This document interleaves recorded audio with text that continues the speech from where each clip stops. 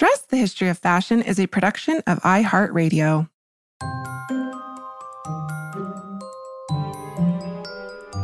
Over 7 billion people in the world, we all have one thing in common.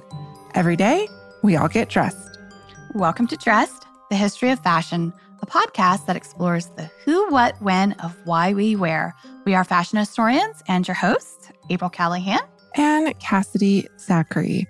Welcome to today's fashion history mystery, which, Dress listeners, I am very sad to say is not only our last FHM, but it's our very last episode of Dress. I know, it's very upsetting. We have had the most amazing last 3 years with all of our beloved listeners, and I can't even say it enough how much this breaks our hearts, but we are actually super excited to share with you that we have decided to pursue something that we have always wanted to do, right, April? And that is fashion design. That's right. And we are so excited to share that we have started our very own sustainable, ethically sourced Casperole line of chatelaines, which will be hitting the stores next month.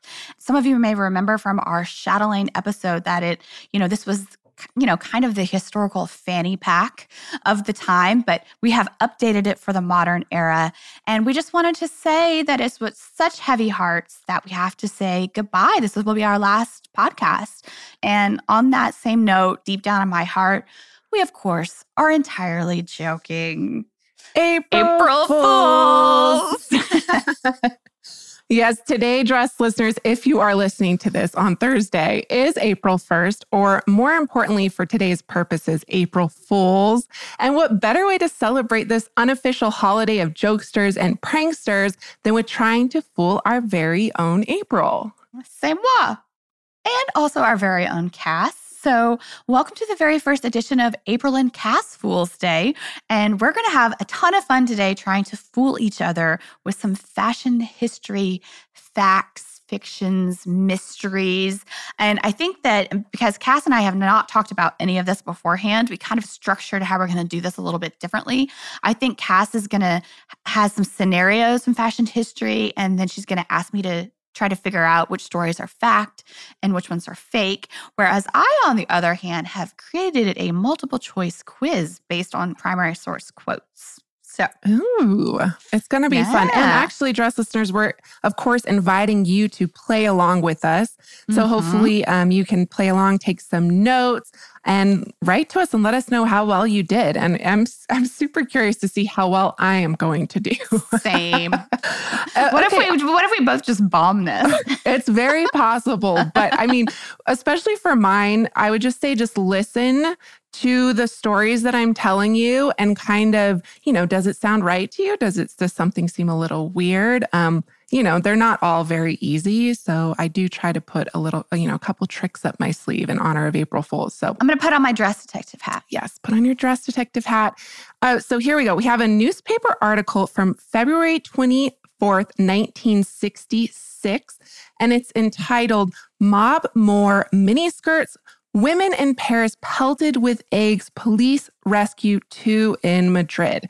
So I'm just going to read you this short article that appeared in the New York Times. Okay. It says, incidents of public disturbance accompanying the appearance in the streets of women wearing the new miniskirt fashion occur daily. That Avenue de l'Opéra was the scene of one of the more serious of these outbreaks. The woman, having been surrounded by a laughing, jeering crowd, was unable to proceed, and a man taking advantage of the situation purchased a basket of eggs from a dealer in a side street, distributed them among the men who, in order to show their disapproval of what they considered unladylike conduct, proceeded to pelt the helpless wearer of the new garment until a squad of police intervened and aided the woman to escape in an automobile. Doubts appear to have arisen among the leading Paris dressmakers as to whether the skirt will be adopted by women as a general fashion. Few have been ordered thus far, and these have gone chiefly to women from abroad who were shopping here and wished to take home the latest sensation. Many models have been sent to prominent houses dealing in women's wear in New York City. End article. So, April, Dress listeners, is this fact or fiction? I'm going to go with fact because as we talk about on Dress time and time again, the policing of women's bodies and what they wear, it just doesn't stop. Go back to our swimwear episodes where women were literally arrested for wearing swimsuits, which were considered too skimpy at the time. And so I'm going to say fact on that one. Well, April, I'm going to give you another hint before I reveal if this is fact or fiction. This is the closing part of the article. The newspapers publish medical opinion on the new style. Some attest that the miniskirt afford the wearer freer movement and walking and furnishing less resistant to the winds. Other opinions to the contrary are expressed. Professor Dabib, formerly Dean of the Academy of Medicine, affirms in the Matin that such garments are not adapted for women's wear. Wait, they are not adapted for women's wear? What do they mean by that? Well, that would be because this actual article is from 1911 and it's not written about the miniskirt, but I substituted miniskirt for, do you want to take a guess? The hobble skirt. No, the trouser skirt, but very close. Yep. Yeah, because the hobble skirt was maybe the next year. It was 1912-ish, right? Yeah, 1911 is the same era of the hobble skirt. And actually, Poiret, who is famously associated with the trouser skirt, said that he created the trouser skirt as kind of a reprieve from the hobble to kind of give women more freedom of movement. But yeah, I mean, this is from 1911. This is purportedly true. Women were repeatedly harassed. We've read this time and again in numerous newspaper articles that women were harassed for wearing pants in public. And these trouser skirts weren't even what we would think of pants today. They were hidden under, kind of hidden under a skirt, at least some of the instances. Yeah, you could barely even tell that they were bifurcated at all. They were entirely covered for the most part. Yeah. And there were definitely some instances like Bischoff David, which is another couture house that also claims that they invented this garment alongside Poiret, Marguerite Lacroix. There's a bunch of couturiers who stake claim to it, more of the avant-garde couturiers. They did produce more actual trousers, and Poiret did too, but his were really meant to worn inside the home. So, the brazenness of these women to wear them in the streets. But you made a really good observation that the policing of women's bodies, there's tons of parallels to be made between the 1960s and the 1910s because people had plenty to say about women wearing miniskirts in the 1960s. Yeah. Women were barred from wearing pants to restaurants in the 1960s. So I think you made a very good educated guess. Yeah, well, thank you. Okay, so that's really funny that your first thing was about skirts because my first thing is also about skirts. So I just want to say all of my questions here today are actually from real primary source quotes. So I'm going to read you the quote, or I'm going to set up the scenario cast, and then I'm going to give you multiple choice, 4 choices as to who said this quote. Okay. Are you ready? Yes, I am. Okay.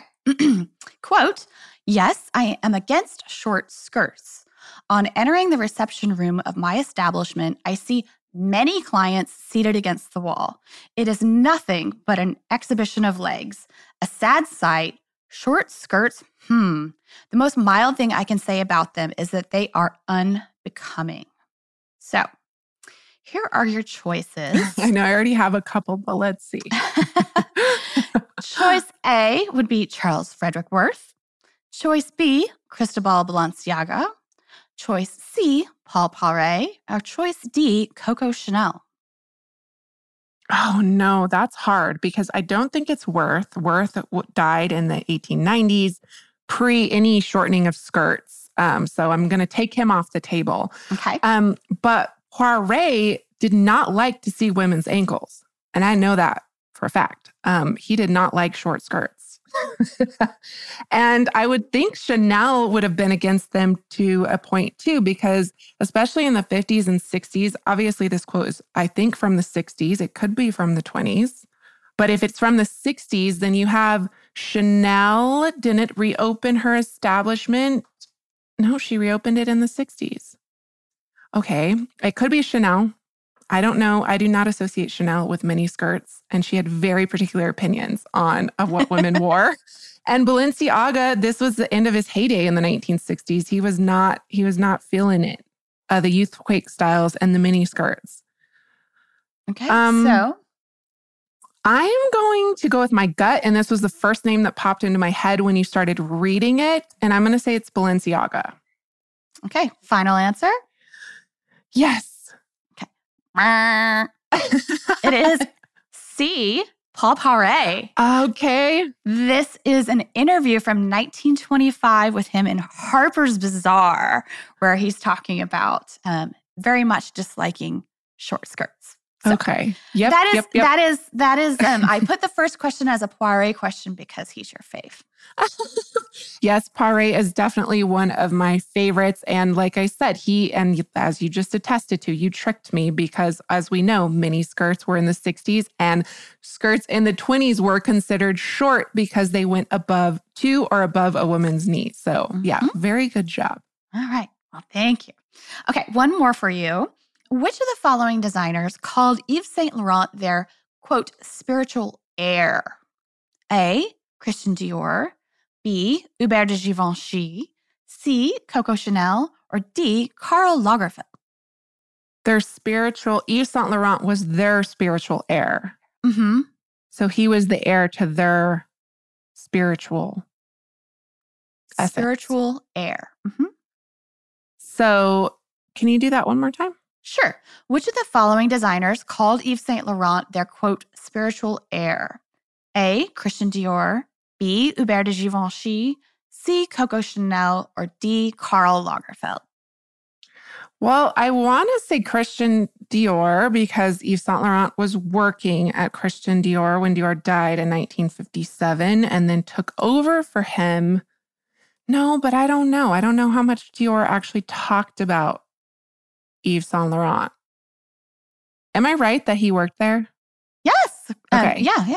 Before he took over the house, his very short-lived run of Dior. Mm-hmm. And then Givenchy was also a contemporary. Karl Lagerfeld was a contemporary of Yves Saint Laurent. So I don't think it's Karl Lagerfeld. I don't think Lagerfeld gives much credit to many designers. And so that leaves who? Coco Chanel, Givenchy, Dior. So not Dior. So it's either Givenchy or Coco Chanel. Givenchy designed well into the decades. I guess Coco Chanel. I have no idea. It was Christian Dior. Dang it. Go with your instincts, I guess. See, that was like the obvious answer. So I was just really trying to trick you there. Because Yeah. Because I wanted you to overthink that one. And I did. So I'm going to stop overthinking it. I said Poiret first on the other one, and I said Dior first on this too. And then I completely talked myself out of it. So, okay. All right. Let's get on from this embarrassment. We'd actually done poorly, you and I. Well, I think part of this is because we know each other so well. Yeah. So it's like easy to trick each other. And we're also making educated guesses. So it's not like they're completely off base. And hopefully our listeners are still learning something despite us not being able to answer correctly. We're doing a really good job.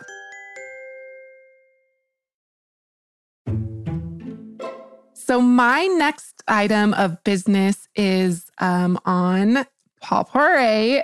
As we know from our past episode on the avant-garde French haute couturier, he famously declared that he freed the bust while shackling the legs. So it's really speaking to the paradoxical nature of two of his early 20th century innovations. So he's, famous for being one of these handful of haute couturiers who quote unquote freed women from the corset with those high-waisted columnar gowns that really revealed the natural contours of a woman's body. And then he followed that up in 1910, 1911 with something we just talked about, the so-called hobble skirt that literally prevented women from taking large strides and from walking.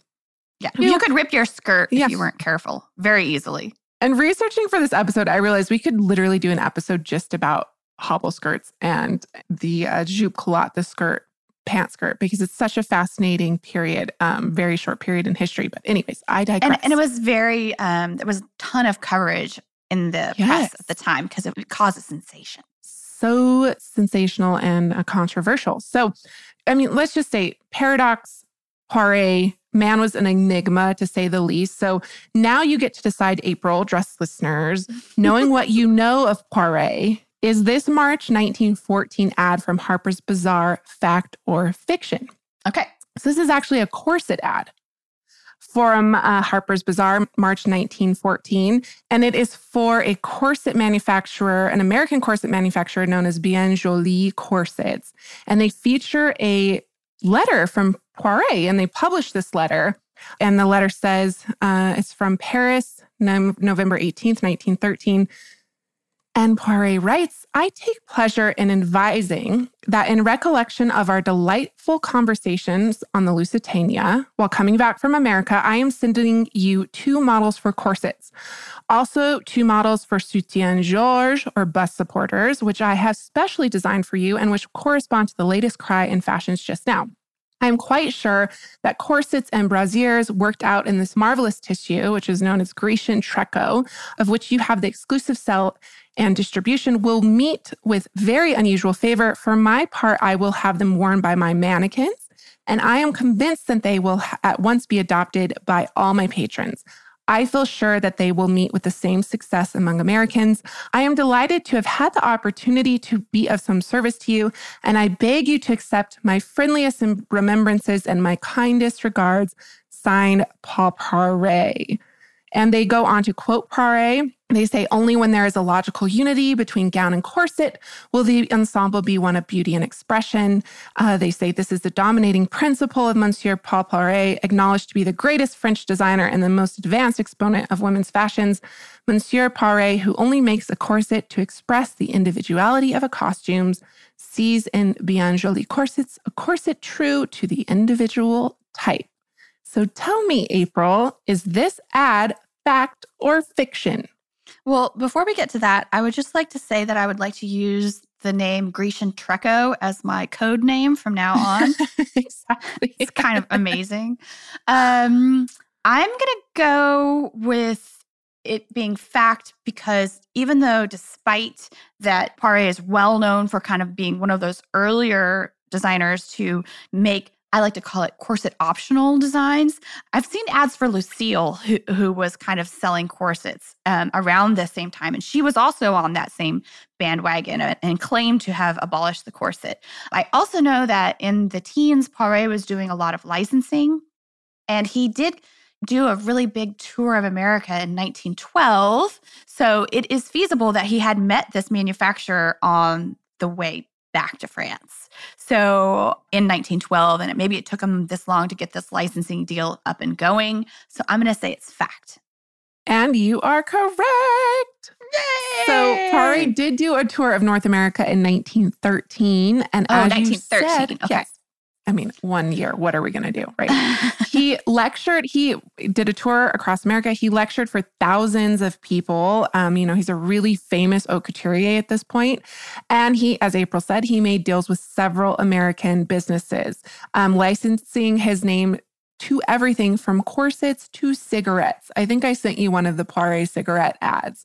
Yeah. And that reference to the individual type in the corset ad, where they say a corset true to the individual type, that is actually taken directly from one of Poiret's lectures, during which he implored women not to be sheep, but to wear dress and dress styles that really spoke to their own assets and individuality. So you make a good point with Lucille too, April. And there's this fabulous book by Nancy Troy, which I don't know if you've read, called Couture Culture. Of course. It's on my bookshelf. Yes, Sitting right mine next too.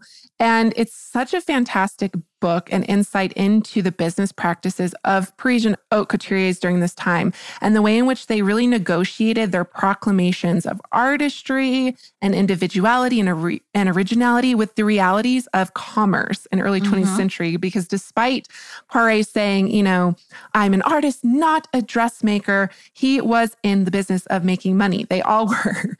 And so they really they put up this front of selling one-of-a-kind creations, but really where they made so much of their money was selling copies of their designs to Americans. So licensing just one design, they would buy one makeup, one model, and then that gave them the license to reproduce it in America.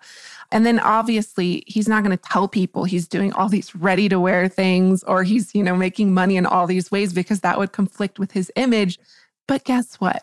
He was totally doing it and he was not alone. So good job. The myth of exclusivity. Exactly. Okay.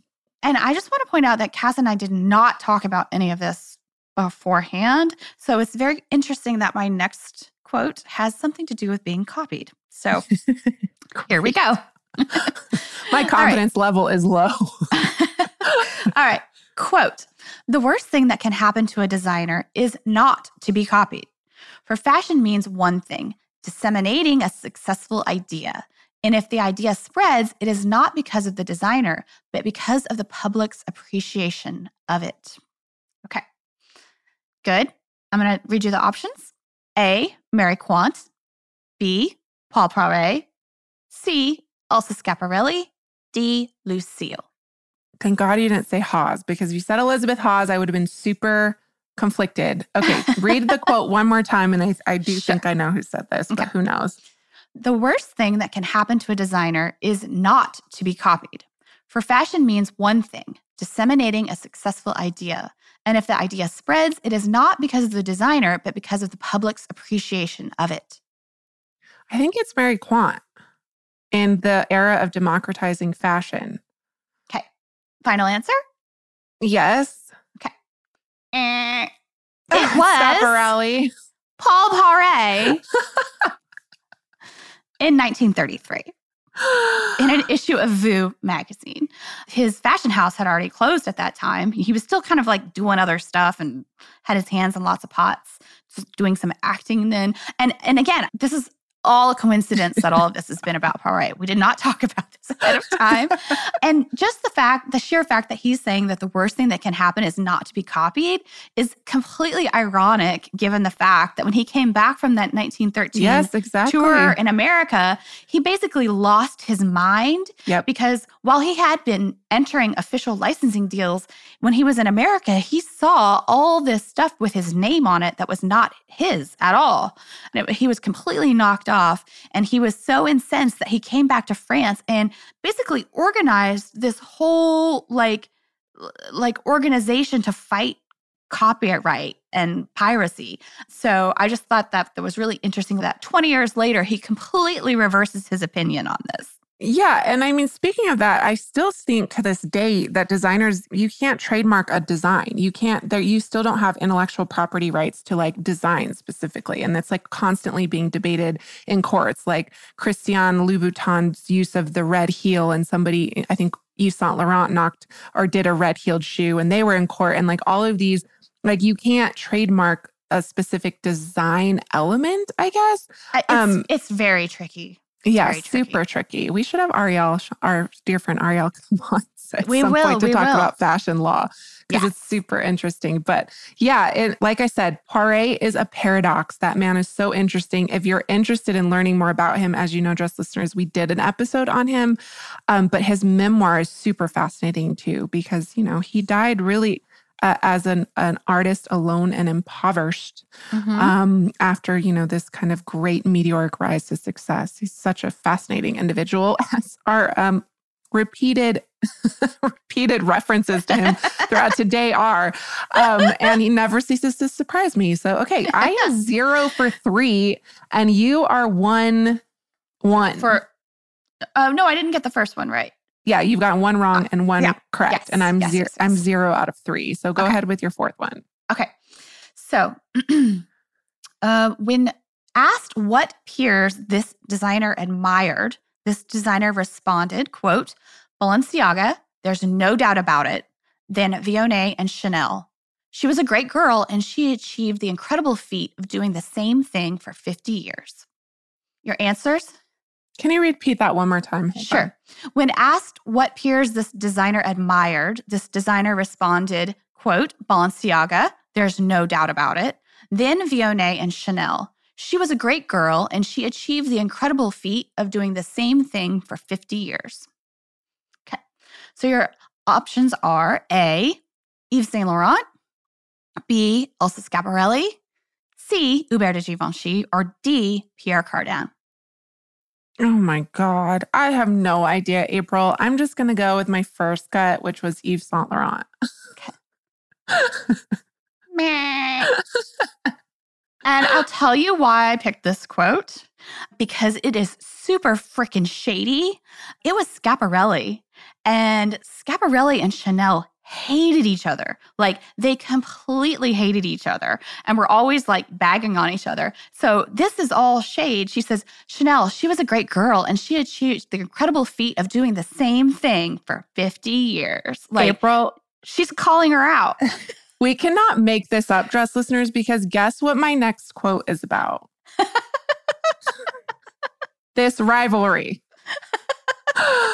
This is hilarious. We can't make this up. And you're absolutely right. We've been working together a long time. We know how each other's minds work. So I'm going to turn to Vogue editor Bettina Ballard's memoir, In My Fashion, which is amazing. It's so good. I just started revisiting it for this episode, and I'm going to reread it because it's so, so good.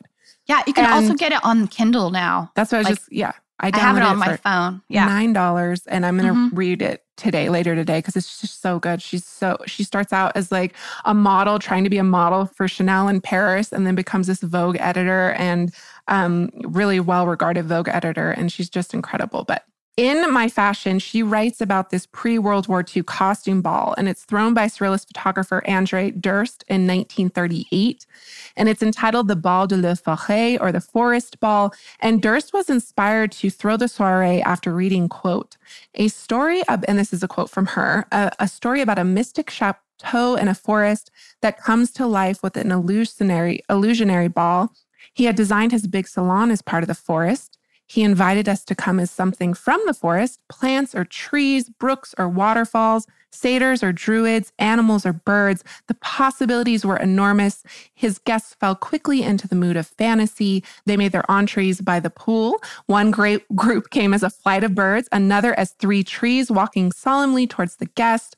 A waterfall was depicted by rippling tinsel falling cascades from a woman's hair. I mean, this is just wonderful. She does this incredible job of just setting it up.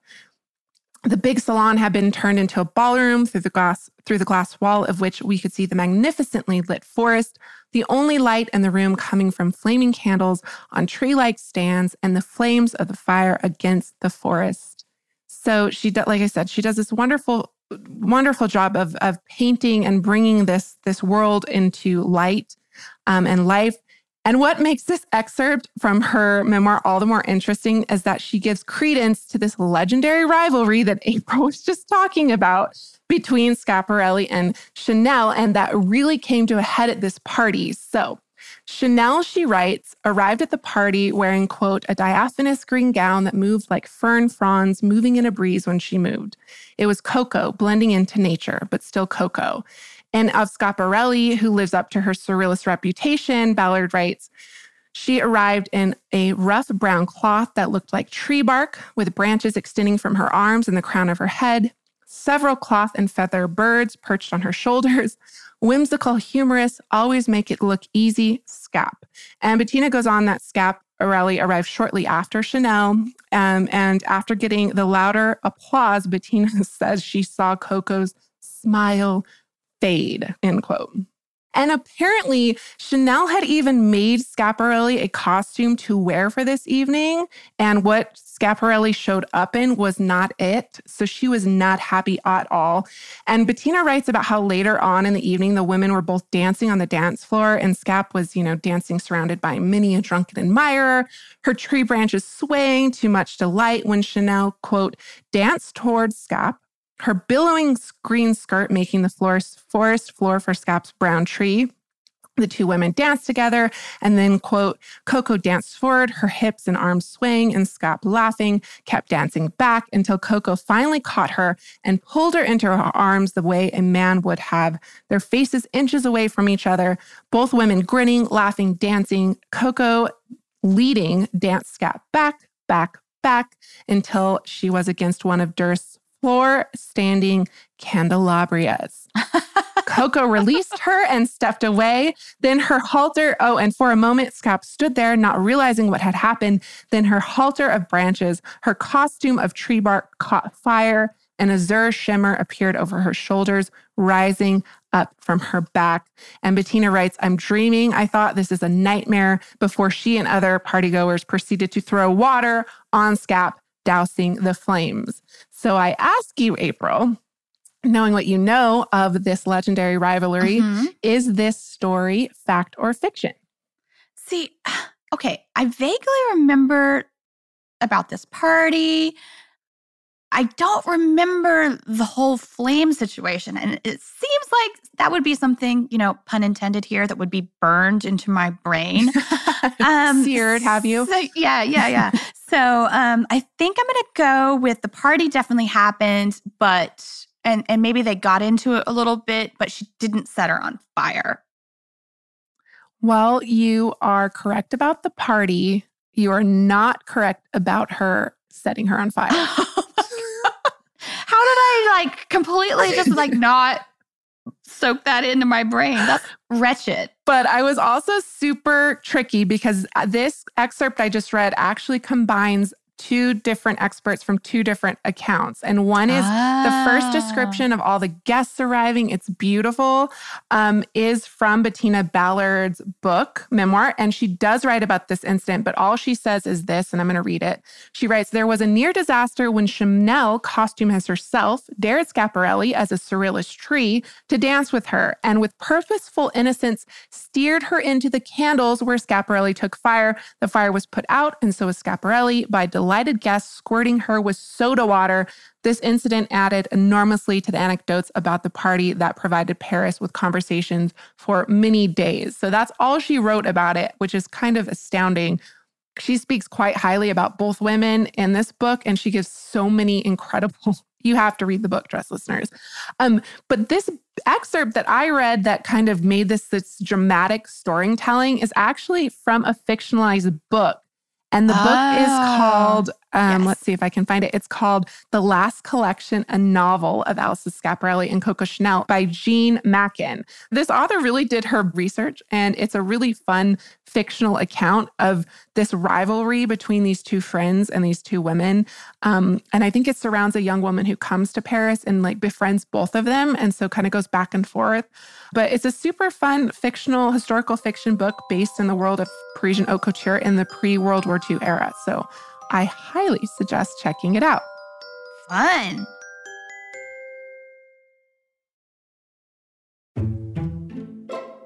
Okay.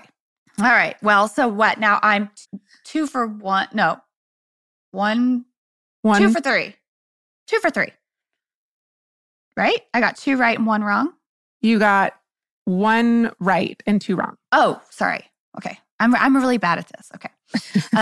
I cannot keep scoring. I'm 0 for 4, so.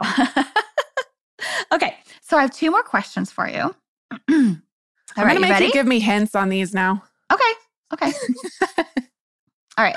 So the next one is, which of the following designers remarked to a reporter, quote, I cannot sit down and tell anyone, especially a stranger, the story of my life.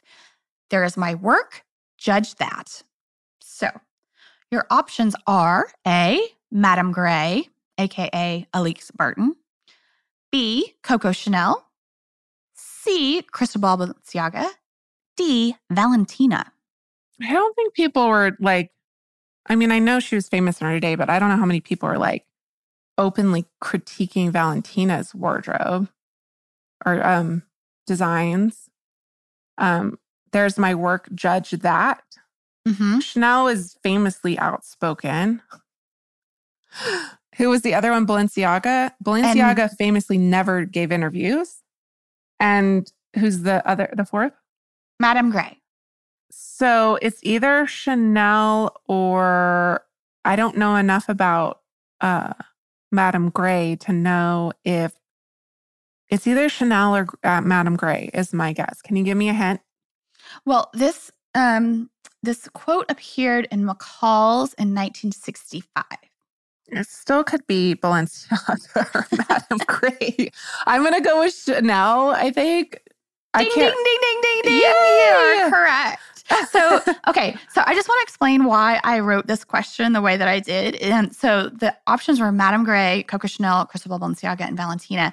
And all four of them were notoriously kind of like either recluses or pathological liars who kind of like made up these crazy backstories of their lives, which weren't true in the case of Chanel and Valentina. And then, of course, Balenciaga just never gave a single interview in his entire career until he retired, and he gave one. Right. So the gist of the question was that it could have, in theory, kind of been any of these people, but it was Chanel. Woohoo! And when did she come back after World War II? When did she reopen? I can't remember. It was in response to the new look, which she hated. So it was, I can't remember exactly what year. I think it was like 1951 or something. And she dies in 1971. And then, of course, it's famously followed by Karl Lagerfeld. Okay. All right. Yay, I got one. Yay! Woo-hoo! Okay. 1 for 5. 1 for 5. All right, okay, here we go. more. This is our final question of the April and Cass Fool's Day. All right. Are you ready? Yep. Okay. When asked about their contemporaries, Coco Chanel and Jean Patou, this designer responded, quote, "Honestly, I don't see what Chanel or Patou have brought or added to the profession, though I admit they both have a good eye and are very skillful at widely disseminating the innovations of their colleagues." Your options here are A, Elsa Schiaparelli, B, Madeleine Vionnet, C, Elizabeth Haas, or D, Paul Poiret. Okay, well, Haas was just up and coming in the 20s, so I don't know. I'm assuming this is someone in the 20s because this is when Patou was at his high. You know, Patou is super famous in the 20s and 30s. Chanel was super famous in the 20s and 30s. Schiaparelli and both Haas were coming into their own in the 20s. And Poiret was on his way out in the 30s. Can you reread it one more time? Sure. When asked about their contemporaries, Coco Chanel and Jean Patou, this designer responded, quote, "Honestly, I do not see what Chanel or Patou have brought or added to the profession, though I admit they both have a good eye and are very skillful at widely disseminating the innovations of their colleagues." And I'll give you a date on this as a clue. It's 1932. I think it's Vionnet because Poiret doesn't. Okay, 1932, Poiret is like out of the. This is like the end of his reign. So I don't think he'd be saying nice things about them, any of his contemporaries at that time. I think it's Vionnet because Vionnet is incredibly innovative haute couturier, and the fact that she says something about them bringing something positive to the field, and it implies that she's a veteran of haute couture. So I'm going to say Vionnet. Final answer. Well, let me just clarify. This individual is saying they have a good eye and are very skillful at widely disseminating the innovations of their colleagues. So this person is talking trash. Oh, so it's Schiaparelli or Poiret is what you're telling me. It's not Vionnet. Okay. Okay, 1932 Schiaparelli. Okay, when did Schiaparelli come into Schiaparelli's famous sweaters in the 20s? She started designing in the mid-20s. I think it's like 1925, 1926. Yeah.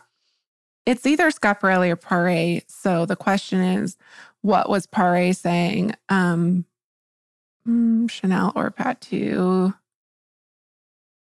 I guess it's Poiret. Ding, ding, ding, ding, ding. Woohoo! You are correct.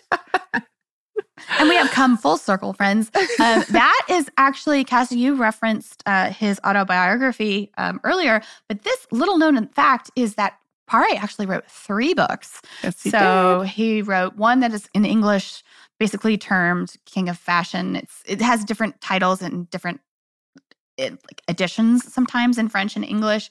And then his 1932 book is called Rêve. And then he wrote another one called Art et Finance, which is incredibly rare and hard to find, but I happen to have a copy on my bookshelf. I have yet to read it all the way through. So one day we'll end up donated to a collection here or there. But you are correct. It was Paul Poiret.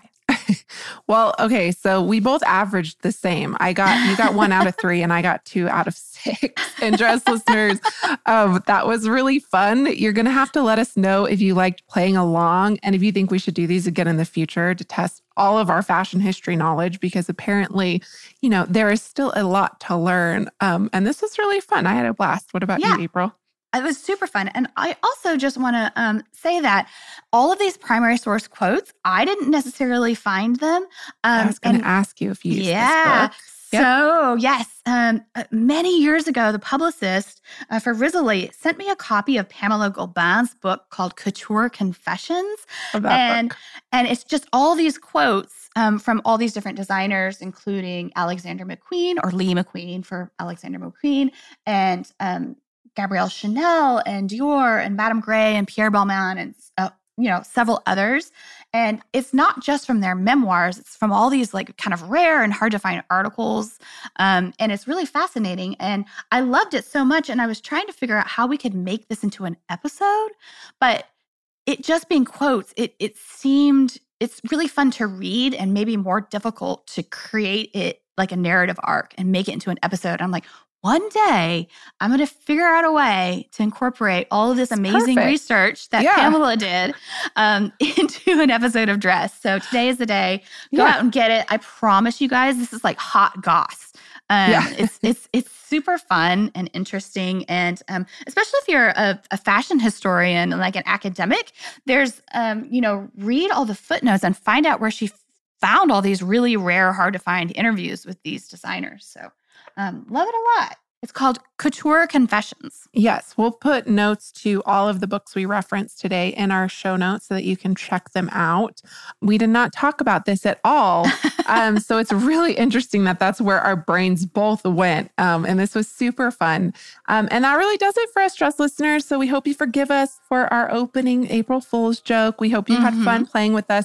And we also want to let you know that right now we are very cautiously optimistic about, a post-COVID future, and have tentatively, and we say very tentatively, rescheduled our dress trip to Paris. So if you'd like more details, please check out likeminds.travel.com, or you can reach out to Laura directly at Laura Hart, and that's HART at likeminds.travel.com. Yes. Where we will explore all things fashion history in Paris. So you can join along. Also, if you have a moment, please take the time to rate and review us on iTunes. And we also love hearing from you all. So please write to us with your own fashion history mystery requests or questions. You can email us at dressed@iheartmedia.com. And you can also follow along on our Instagram at dressed_podcast, where you can also send us DMs if you have a fashion history mystery request. And at dressed_podcast is also our Twitter handle. And you can follow us on Facebook at Dressed Podcast without the underscore. And last but not least, thank you to our producers, Casey Pegram, Holly Fry, everyone else at iHeartRadio and media that makes this show possible each week. And we will catch you on Tuesday.